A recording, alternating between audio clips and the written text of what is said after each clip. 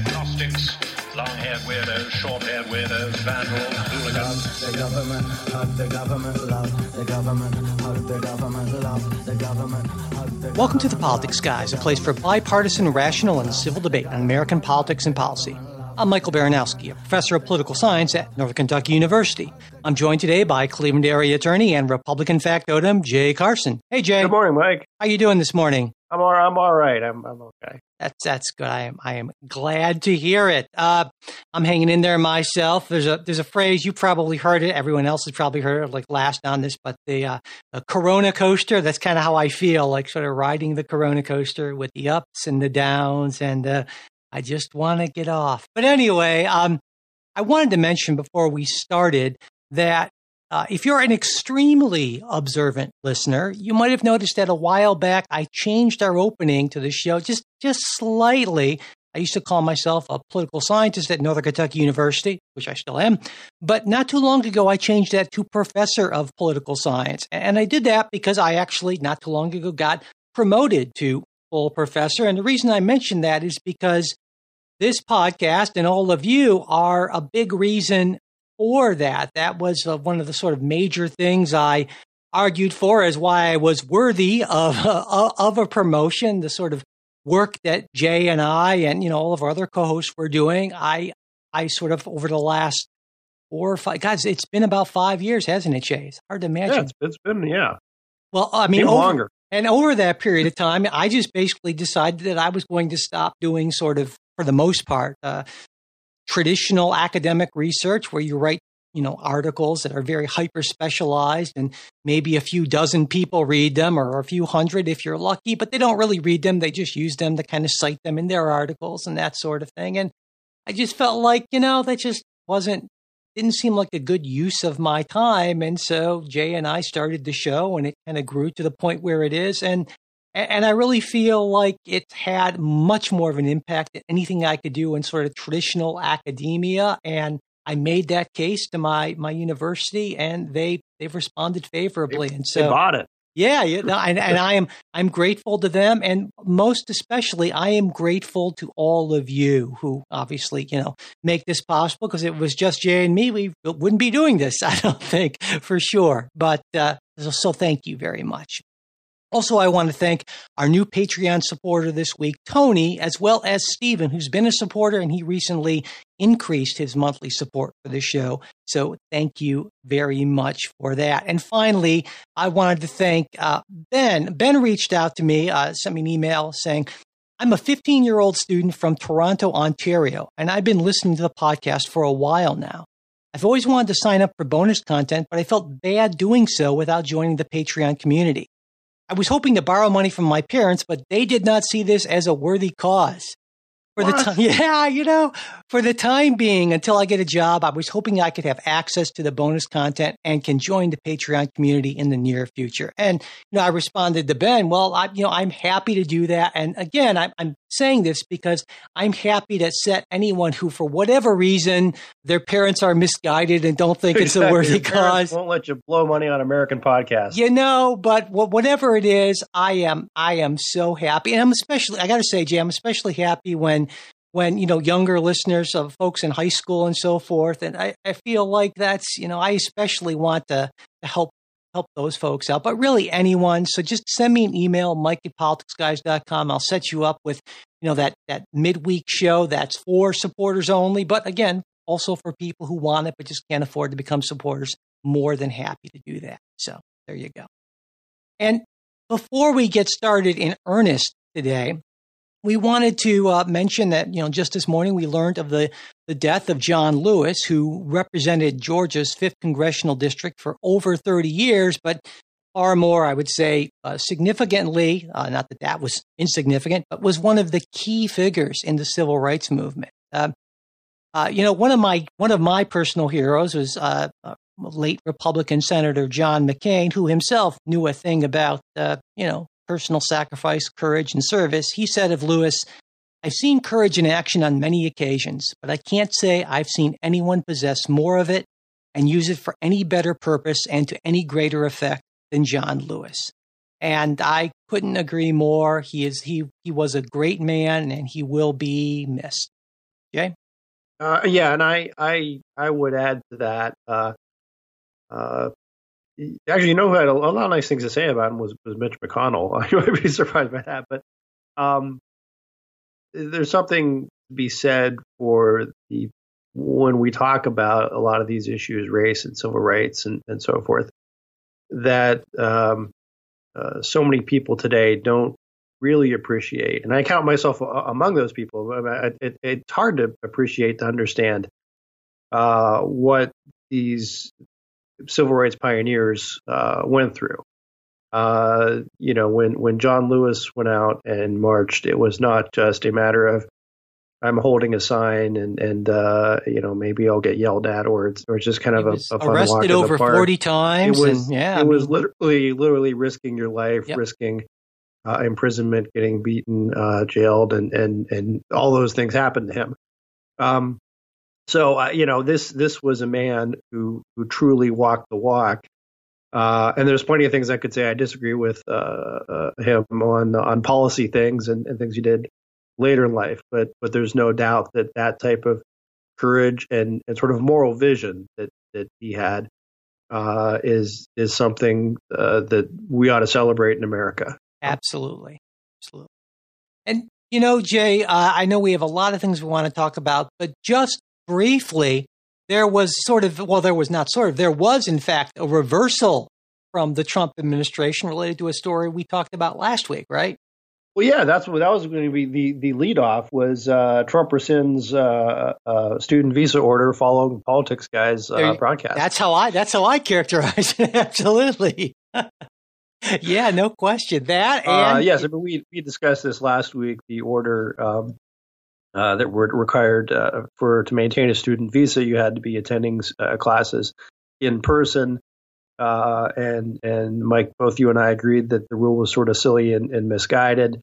And someone in the Trump administration, obviously a listener, felt the same way, and they rescinded it early last week. Yeah, and from what I understand, though, the last I heard, the judge, because Harvard and MIT and a bunch of other universities, right, there was part of a settlement, essentially. Well, from what I understand is that the judge, I don't call it a settlement if you just fold the table and go home, but right.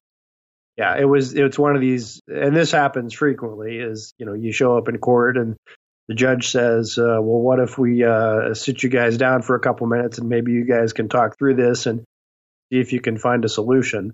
And that seems to be what happened at that point. They just the government thought better of it, for a couple reasons. I mean, one, risk a potential bad precedent. Not that this would have carried a whole lot of precedential value, but I think it just, they realized this wasn't a hill worth fighting on. Yeah, and from what I heard, and this was a few days ago, I don't know if it's changed. The judge in the case says that she intends to not to keep the case open, which would mean that the administration, if they were to kind of throw in any changes there, would have to, I guess, sort of quickly defend them. It would be sort of teed up for action. I don't know if that's changed at all, but that was the last that I heard about that. But right. In any case, it's a little troubling, but in any case, we can agree that this is sort of the outcome that we wanted, a misstep, a big misstep by the Trump administration that was corrected. And so that's it would have been better had it not happened in the first place. But if it were to happen, it's good that it got fixed. So there we go. So let's move on, Jay, right to our kind of first. So our first story this week, of many, this is just sort of a smorgasbord of things we've got going this week. But the first thing we're going to talk about is masks. Who's for them, who's against them, who's wearing them, who's not. This sort of came to a head in Georgia, where Georgia Republican Governor Brian Kemp issued an order that would essentially override any city mask mandates or other coronavirus orders. Also, he filed suit against Atlanta Mayor Keisha Lance Bottoms over that city's, a couple things. One, over a mask mandate. Two, over issues relating to the number of people who could gather. The governor's emergency order had recommended but not required masks, and had also limited gatherings to 50 people or more. The Atlanta mayor's order took it down to 10. So the governor had filed suit. Now, Mike, I'd be interested in your thoughts on this, because I have a couple that didn't really, I don't know, make the press so much. But your thoughts on Governor Kemp's taking action, both in the court and also by additional executive order on masks and other corona issues.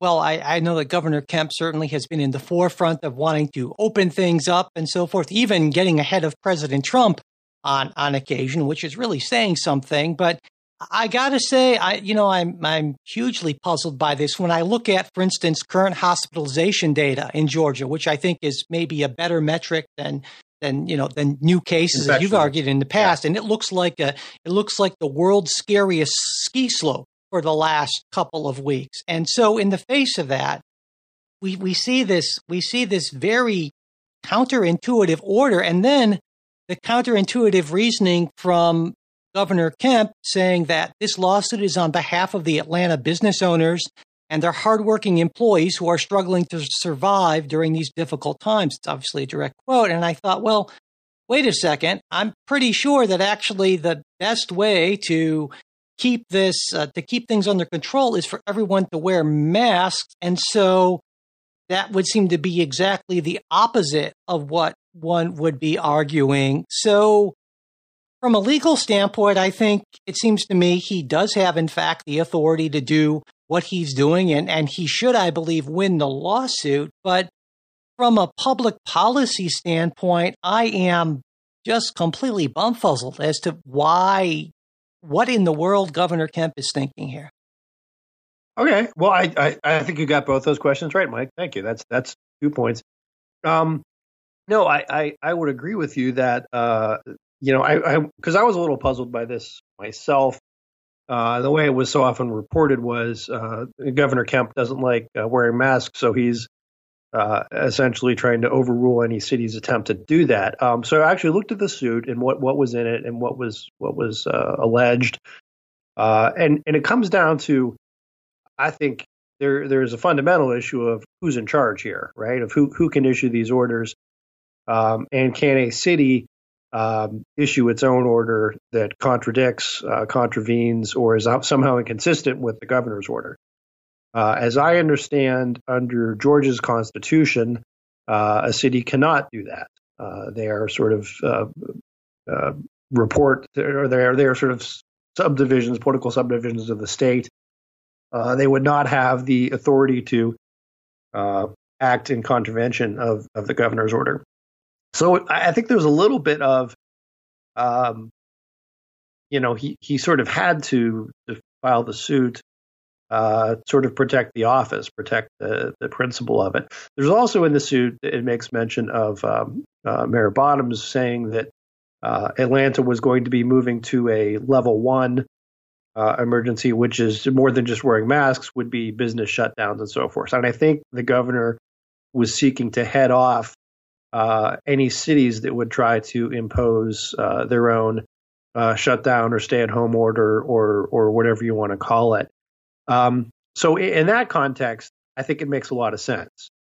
In the general public policy context, I think you're right. I think most people would say masks seem to be a minimally intrusive way to stop the spread, and are comfortable with that regime. And it's sort of if wearing masks can prevent a further spread, which would necessitate another lockdown, that's all a good thing.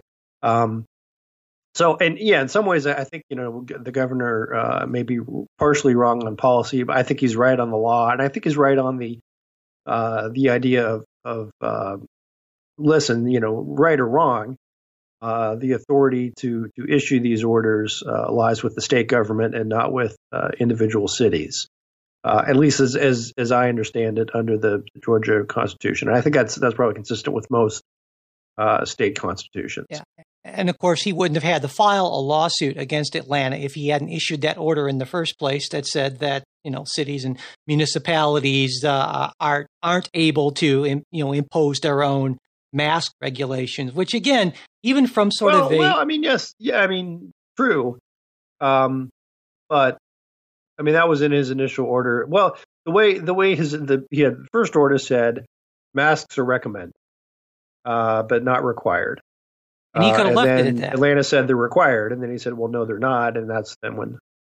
Right, he could have left it at that, like a lot of states. Well, some states have done, saying that we're going to let local governments, they're closest to the people. They have the most kind of ears to the ground, so to speak, and so we are not going to issue a statewide mandate, which I disagree with. But in any case, saying that if a locality feels it's in the best interest of the health and safety of the people, there we go.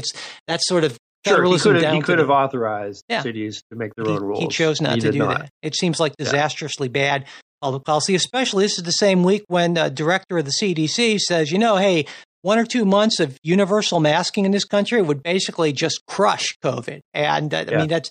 When I think about the impact in terms of human lives, human health, and the economic impact, and the idea that a governor is decided to pick this time to fight a battle to go the other way, it just I'm totally perplexed.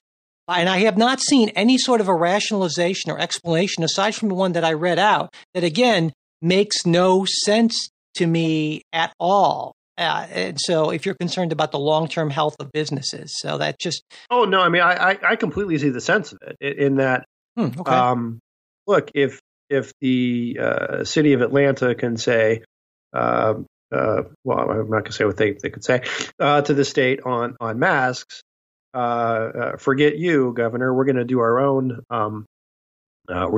thing, regardless of what your order says. The city of Atlanta could it also, as the mayor indicated that she was planning on doing, ratchet up other things, which would include business closures. Yeah, so but that's a different story. I think that's a logically fallacious slippery slope argument. But the idea would be, look, it's better to get this to court and raise the issue now, as opposed to in a situation where you are talking about preliminary injunctions and shutting down businesses. According to the suits, after the mayor said she's going to do this shutdown, some businesses did, in fact, voluntarily shut down. Voluntarily, but believing that they were required to or would soon be required to. And that's, I think, the harm he was seeking to stop is if you have a state that not saying little, Atlanta's certainly not little, but every municipality is going to set its own rules and start shutting down businesses. That could be very consequential. Well, and I know economic health of the state, and it could override the policy of rightful policy of the governor. Look, if you're the governor of Georgia and the city of Atlanta says we're shutting down, that is a. And I know what you're doing here. You're trying to find a rationalization for a bad policy, and it's a stretch, and that's why it just is not. No, let me finish. And so, because the fact of the matter is he could have dealt with that in his order by saying that cities are able to impose mask requirements, but they are not able to override my rules on business closures. That wasn't what was done in the order, and so there's just no way around it, Jay. That he could have allowed states. He could have allowed cities inconsistent with the order, and he could have made an exception for masks. He chose not to do that, so he could have stopped that. He could have made that clear. It's just I get it. You're trying to defend the indefensible, and it's of course you're going to have a rough job of it, So, oh dear. What do you mean, oh dear? Take a look at this. I read the order. I read the order. I know you read the order, but you need to read the lawsuits and. But it goes back to the order because the lawsuit wouldn't have happened without the order. Because the lawsuit wouldn't have happened without the Atlanta mayor's order. No. Because the governor's order forbade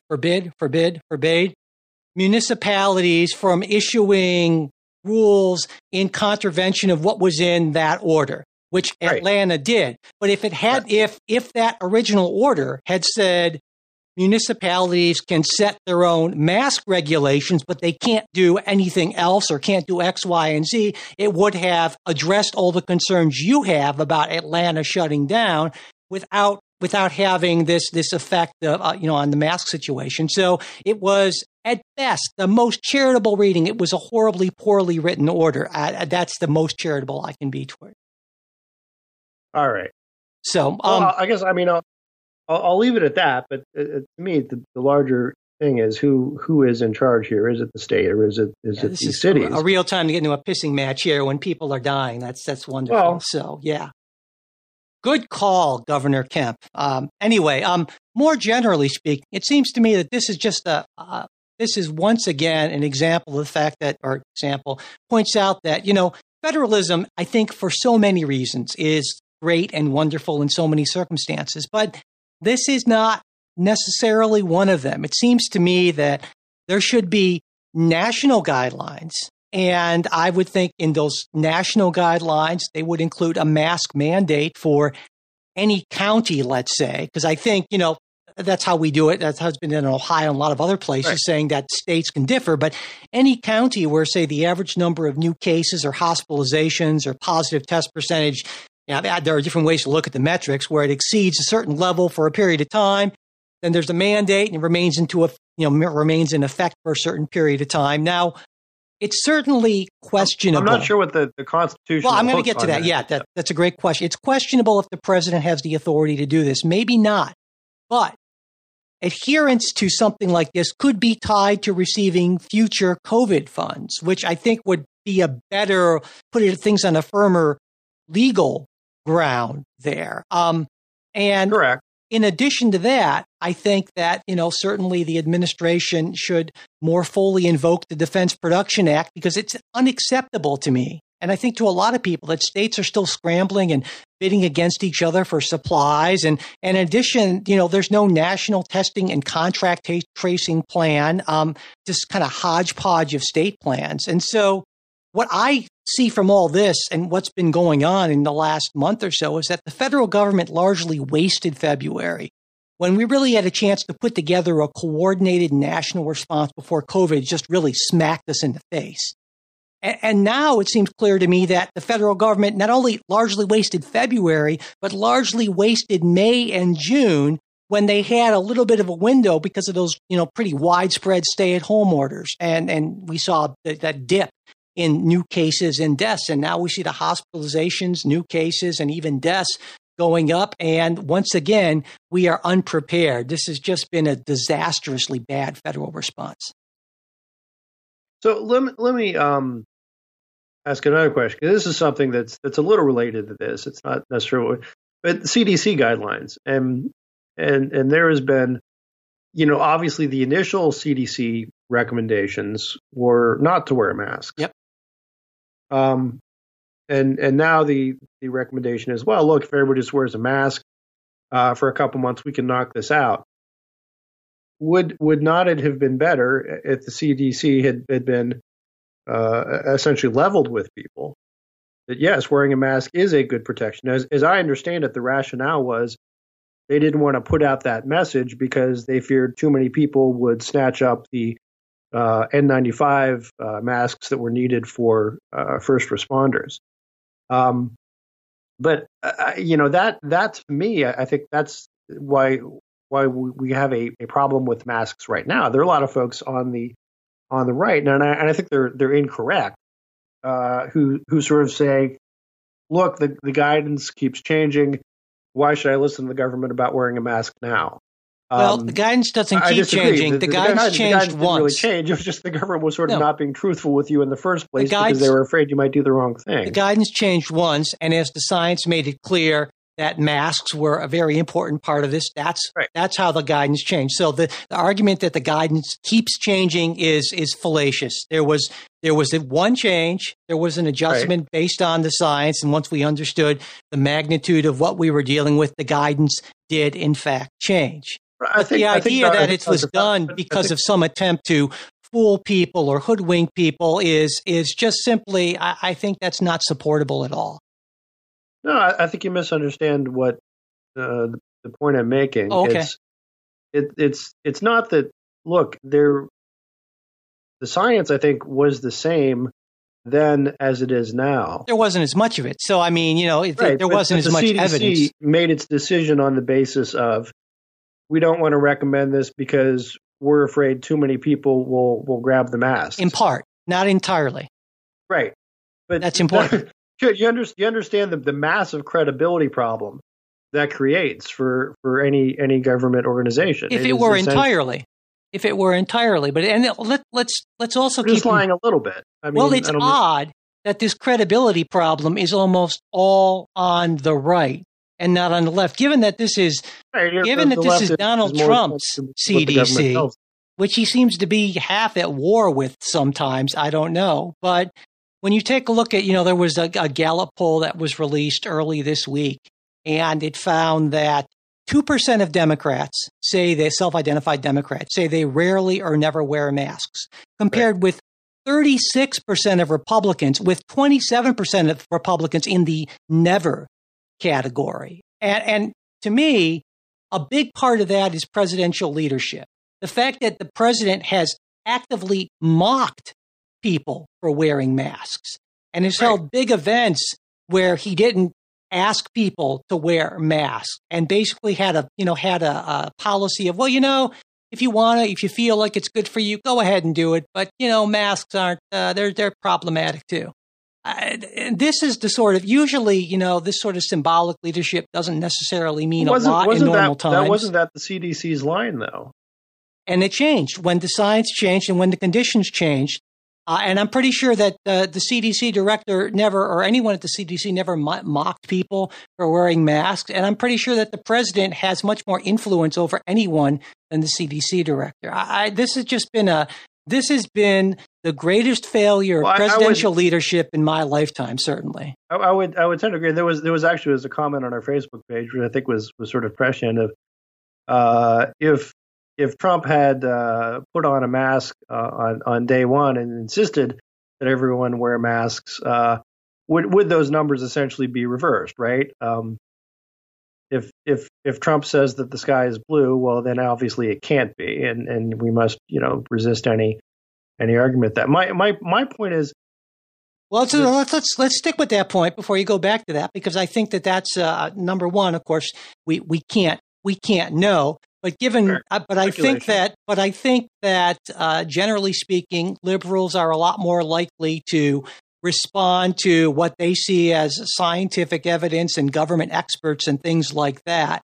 There's been a lot of survey data that suggests that, and they're a lot less skeptical of experts and, these highly super educated, bunch of initials after their name people. So I don't think that would be the case at all. I think most of the available evidence we have says that no. In fact, what would have happened if President Trump had been on the mask train from the beginning, is that a lot more people from both parties would have worn masks, and we'd have saved a bunch of lives, and the economy would be in better shape. I think you're probably right. Had he worn the mask, I still think. I'm going to go back and try to find some articles from early March, mid March, when this was happening, when the CDC was saying, no, please don't wear a mask. I'm not disagreeing with you on that. To be clear, again, my problem, and this is what frustrates so many conservatives, is the idea you said, well, the science changed. Well. No, actually, the science didn't change. Science was always the same. I disagree with you on that. So it's not. When Galileo said the Earth goes around the sun, the science didn't change. It had always been that way. Sure, the state of our knowledge changed. That's fine. But when we talk about the science, maybe we just need to get clear on terms. When I talk about the science, what I mean is that the level of our scientific knowledge. Now, certainly the state of the world, the physical world, and how it works did not change. So when I say the science changed, what I mean is that our understanding of how these physical, biological processes work. Sure. And that did change. My point is the CDC understood that. Partially. No. And I think this is important, Jay, because which part didn't they understand? No, I think we're arguing. They understood that masks work, or or I not? don't think it's a binary. And I think you're trying to make it a binary. Maybe I'm wrong. But what I'm saying is that my recollection, and I could be wrong, and maybe this will be worth looking back at earlier stuff, is that there were essentially two reasons for the initial mask, don't go run out and buy a mask guidance. And one of those was exactly what you stated. There was a concern that first responders and hospitals and so forth, there weren't enough masks for those folks. And that was explicitly stated as part of the reasoning for that. But second, right. But there was a second reason. The second reason was that at the time, based on what was known about the coronavirus, it was thought that wouldn't necessarily be nearly as important or as effective as it turned out to be. And that's where I'm saying our understanding of the mechanisms of the spread of this changed over time. And when it did change, then the guidance changed. And that's the part of it that I think that maybe you're minimizing. Well, I guess, and I'll just leave it with this. But to put it at its simplest, my understanding is the CDC understood then that, hey, mask wearing would, the benefits. There were benefits, right? And those, but there was not there was no real reason not to, other than to prevent what they feared would be a run on the N95 supply. So that to me is what's really troubling is, hey, they knew something that would have a benefit to the health of the public, whether it's a tremendous benefit, which we believe it now to be, or merely a marginal benefit, which they thought it was then. But we always make they discouraged them from doing that. But we always make these decisions. Speaks to government credibility, and I'm not making the argument of someone's lying or not lying or who's wrong. I'm trying to explain this is why there's a credibility gap, and why a lot of conservatives don't trust experts. And it's not even just that the experts might be wrong.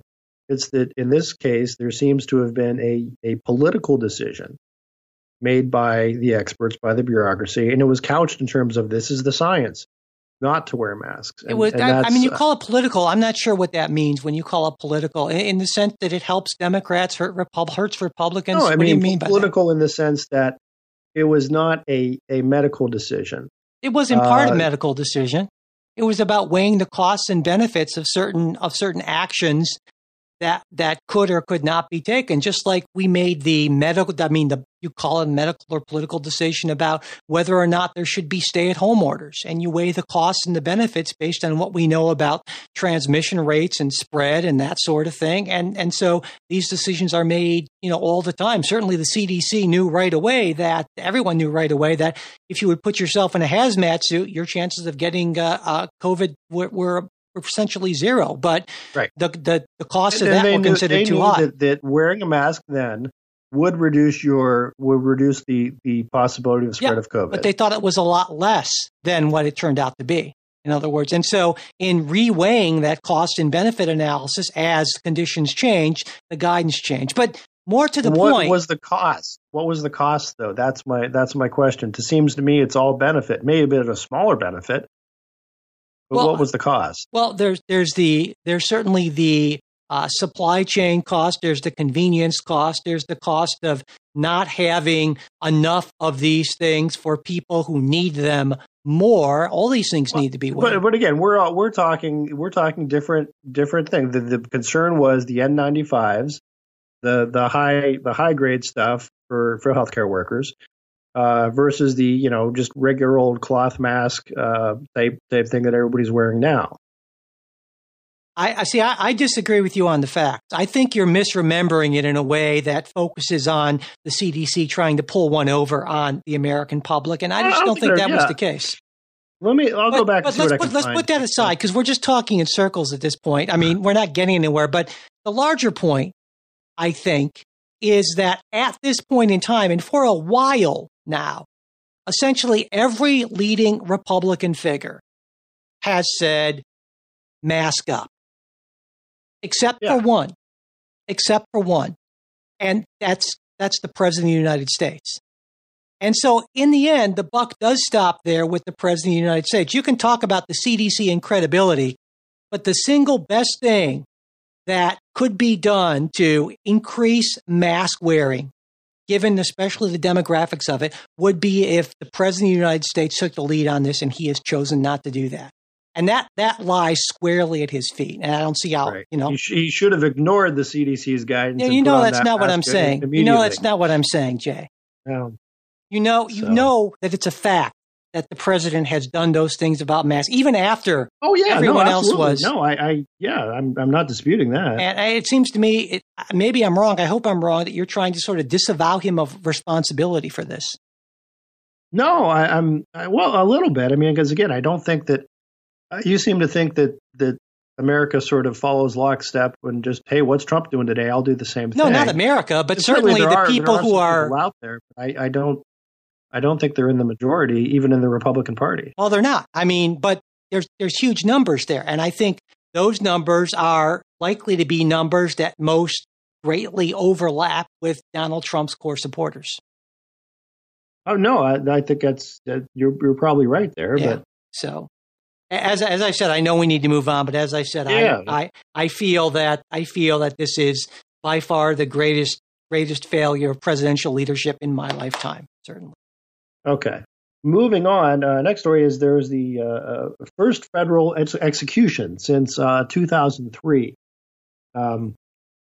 Daniel Lewis Lee was executed for his role in the murder of a gun store owner and his wife and child. There was a last-minute appeal to the Supreme Court, which rejected it in a 5-4 decision.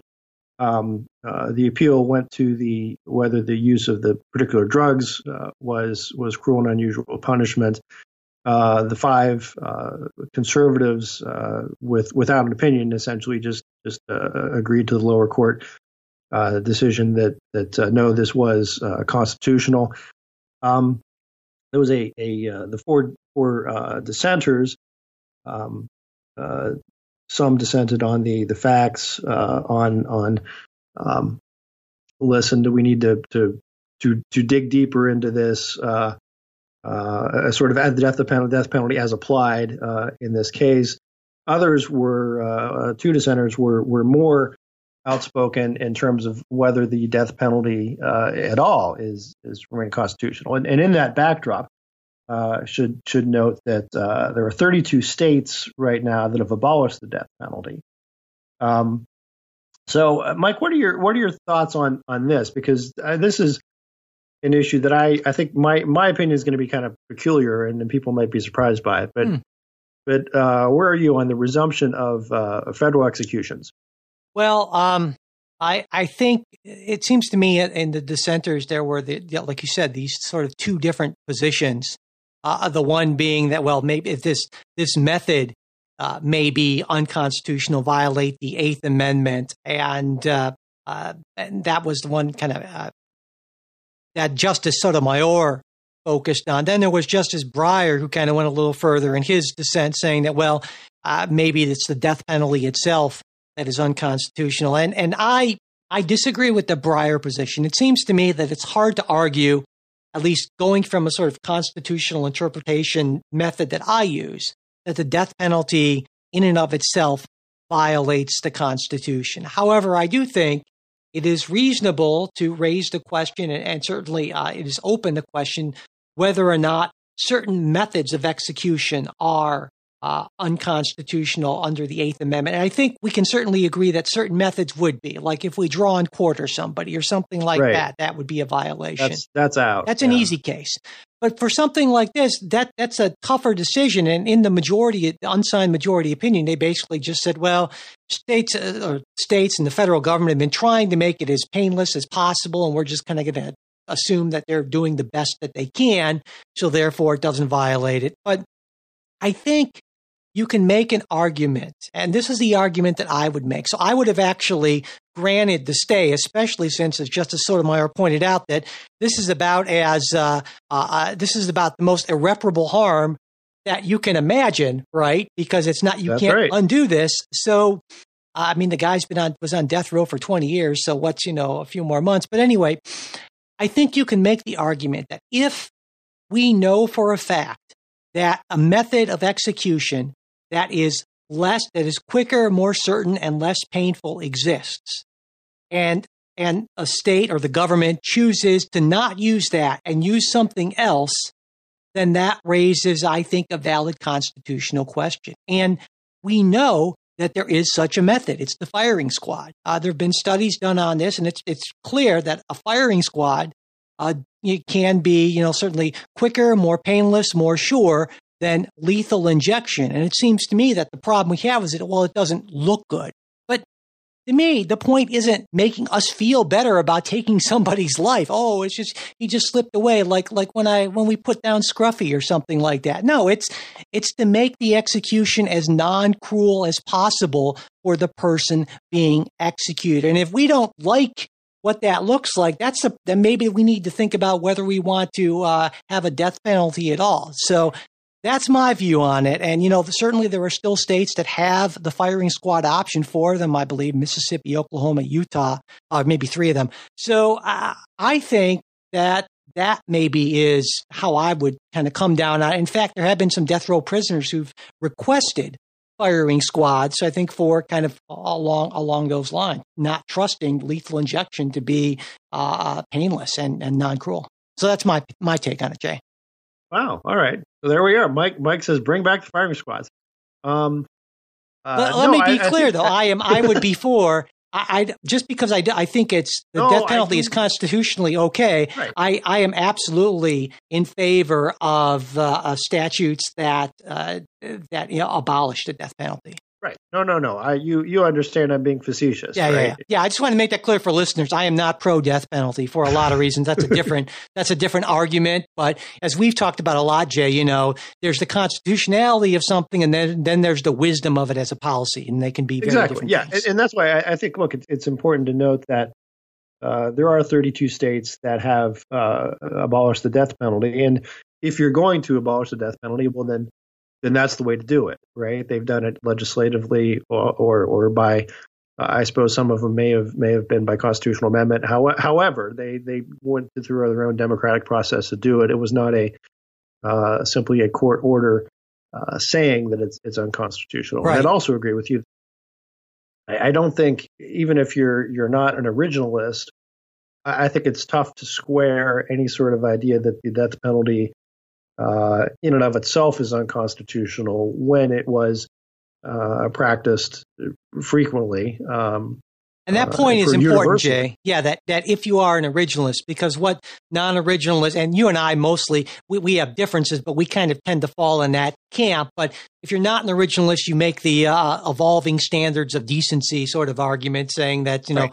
We focus on what is cruel and unusual, and we don't look at practices. We look at what society believes, and then you can focus on how many states have abolished it, and therefore our standards of decency change. And so, ergo, it can be considered cruel and unusual, even if it wasn't to the framers. So. Again, the logical flaw in that argument, and I'm not saying you're making that argument, but the logical flaw in that evolving senses, and then you cite to, well, here's these legislatures that did this, seems to say, well, okay, exactly. So if you want to evolve, then the way to do it is legislatively, not simply by right. court just checking with the laws. The other thing, the fact that there haven't been federal executions for so many years. 2003 was the last one before this, yeah.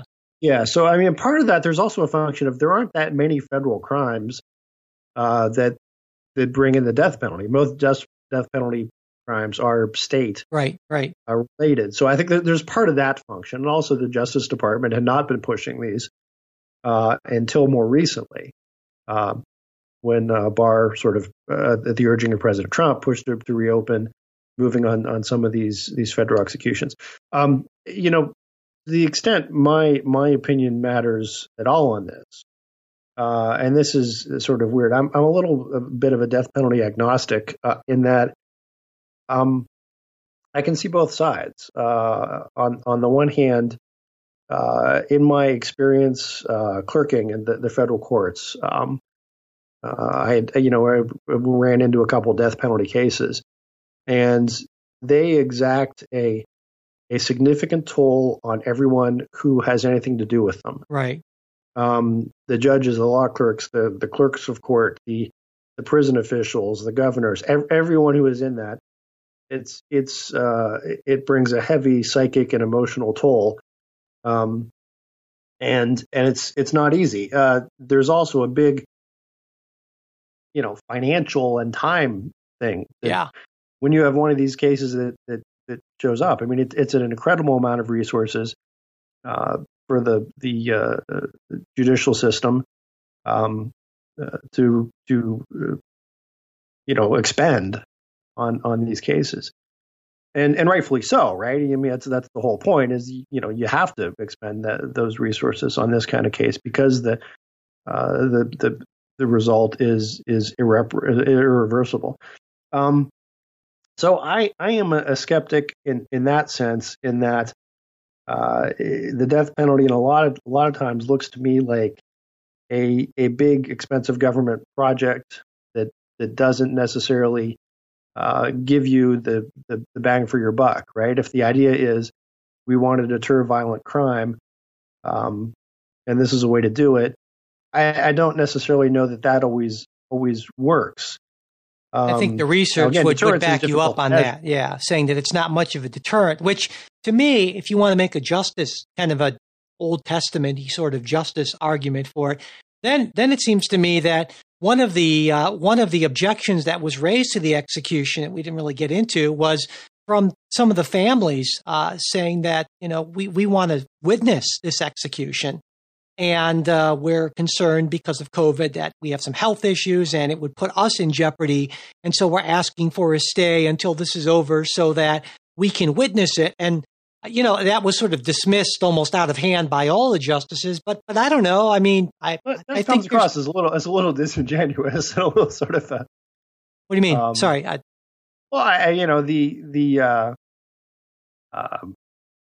mean, a little disingenuous, a little gruesome. I'm not sure if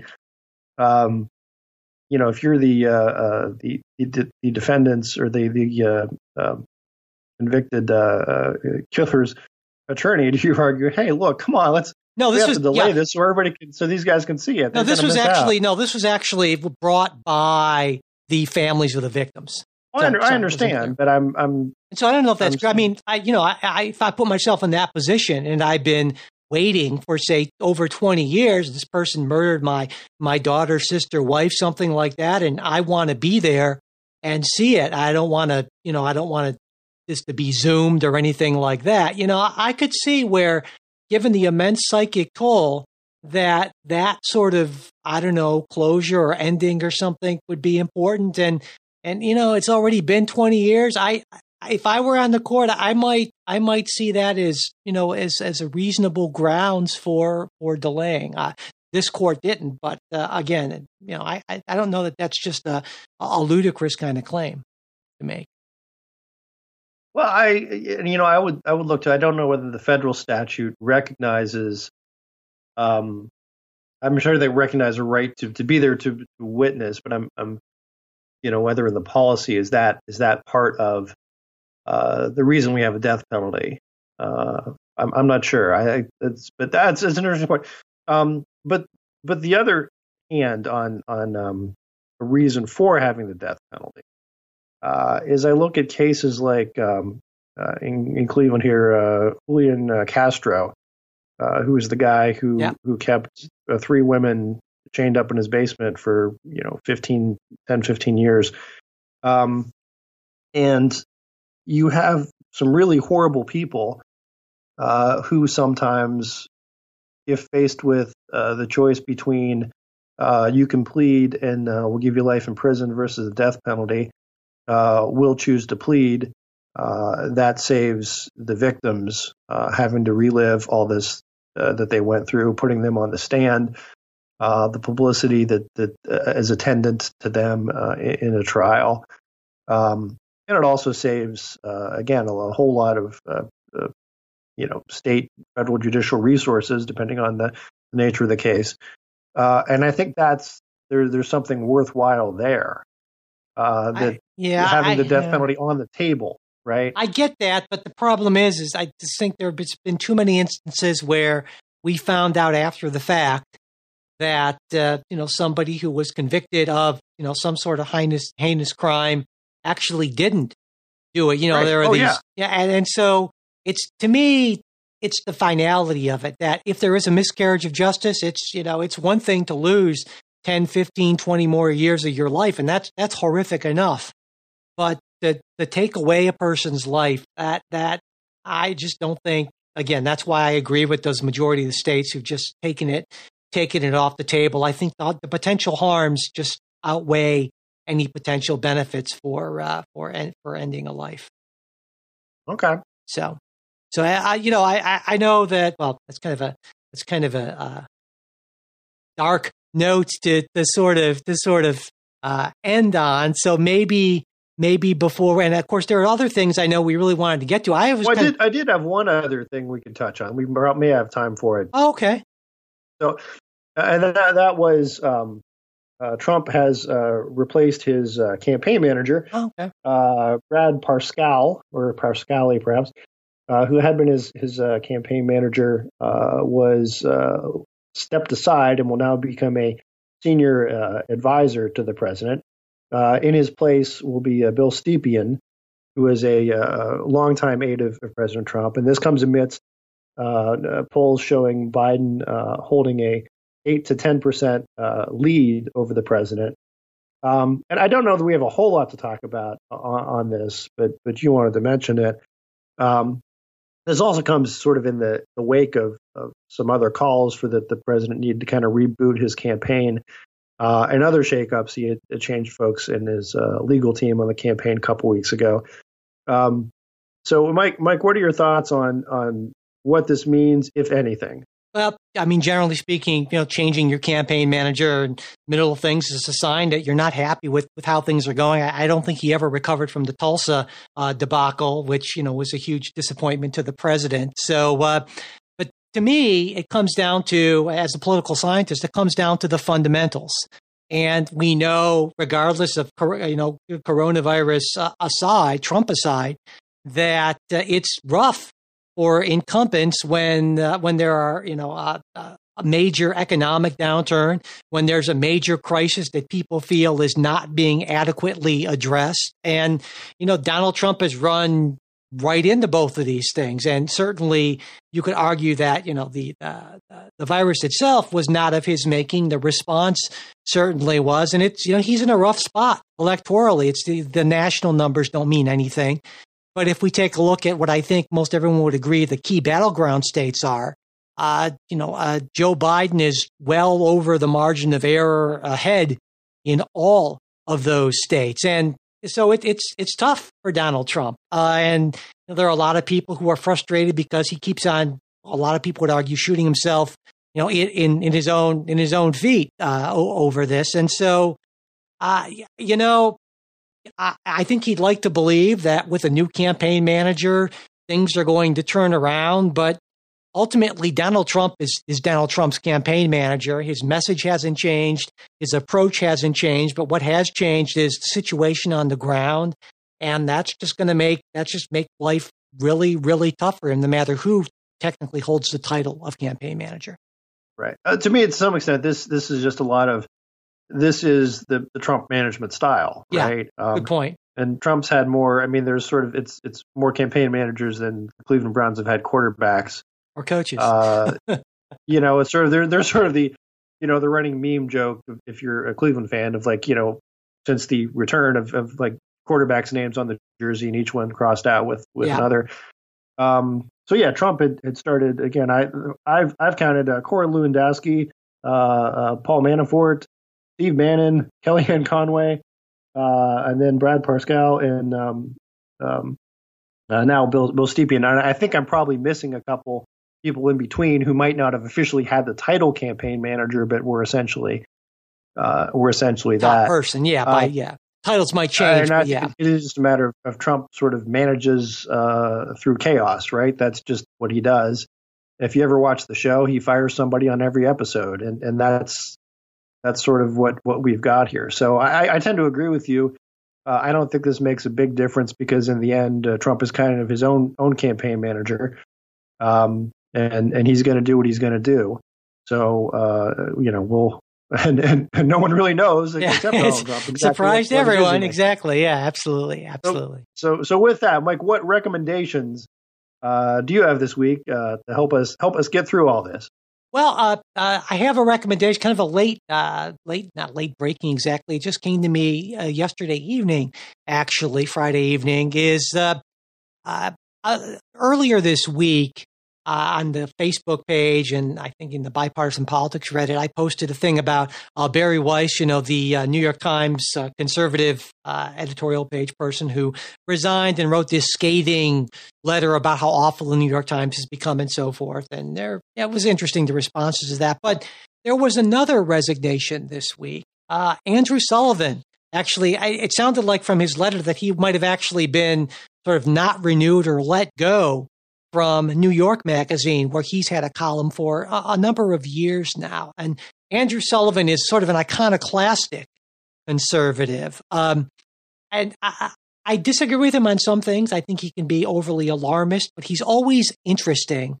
And what he had to say was that, he had a good experience in New York Magazine, which is owned by Vox Media, which also owns, of course, Vox, the Ezra Klein, Matt Iglesias website. But he concluded that even though it's been a great time and some of the most read articles from New York Magazine are his articles, he said, a critical mass of the staff and management at New York Magazine and Vox Media no longer want to associate with me.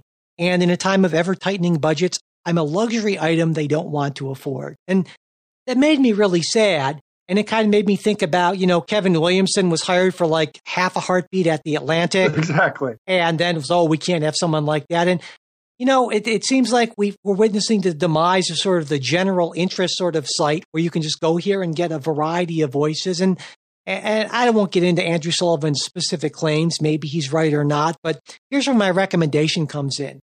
He's actually restarting his own personal blog thing called The Dish, which he had before he went to New York Magazine. And it's going to be a subscription site, but it's free for a while.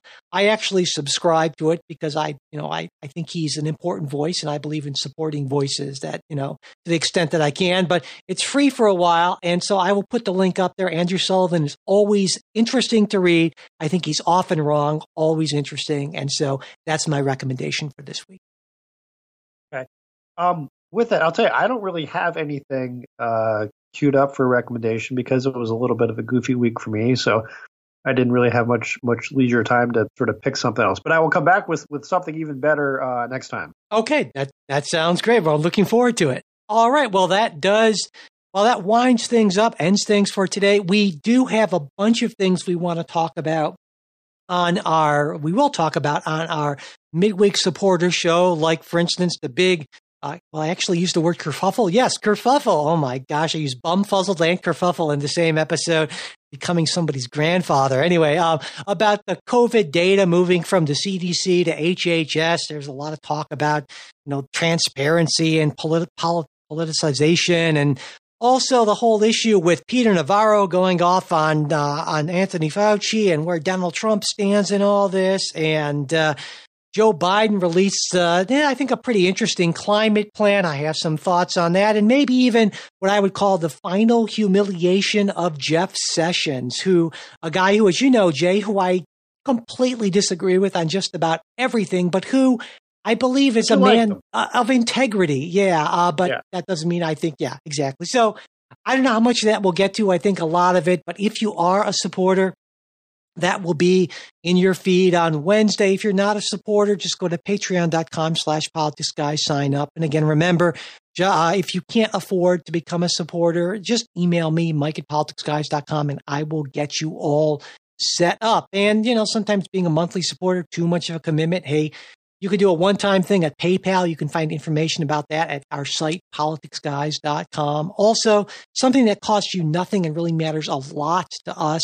If you could subscribe to the show, leave ratings and reviews, and especially if you could share your favorite episodes on social media. If you just want to get in touch with us, you have a question, comment, want to suggest a story for either the regular show or the midweek show, it's mail@politicsguys.com. And also make sure you check out, if you want to make sure, this is not a mandate, this is a request like masks. Right. Our Bipartisan Politics subreddit, you'll find the URL in the show notes, and also our Facebook page, facebook.com/politicsguys page. And of course, we are on Twitter @politicsguys. The executive producers of Politics Guys are Bruce Johnson, Wilma Moreno, Andra Masker, Daniel Toe, Chris Wilkerson, and Nathan Sosnowski. Today's show was produced by us, Mike and Jay. We'll be back with a new show next week. We hope to join us.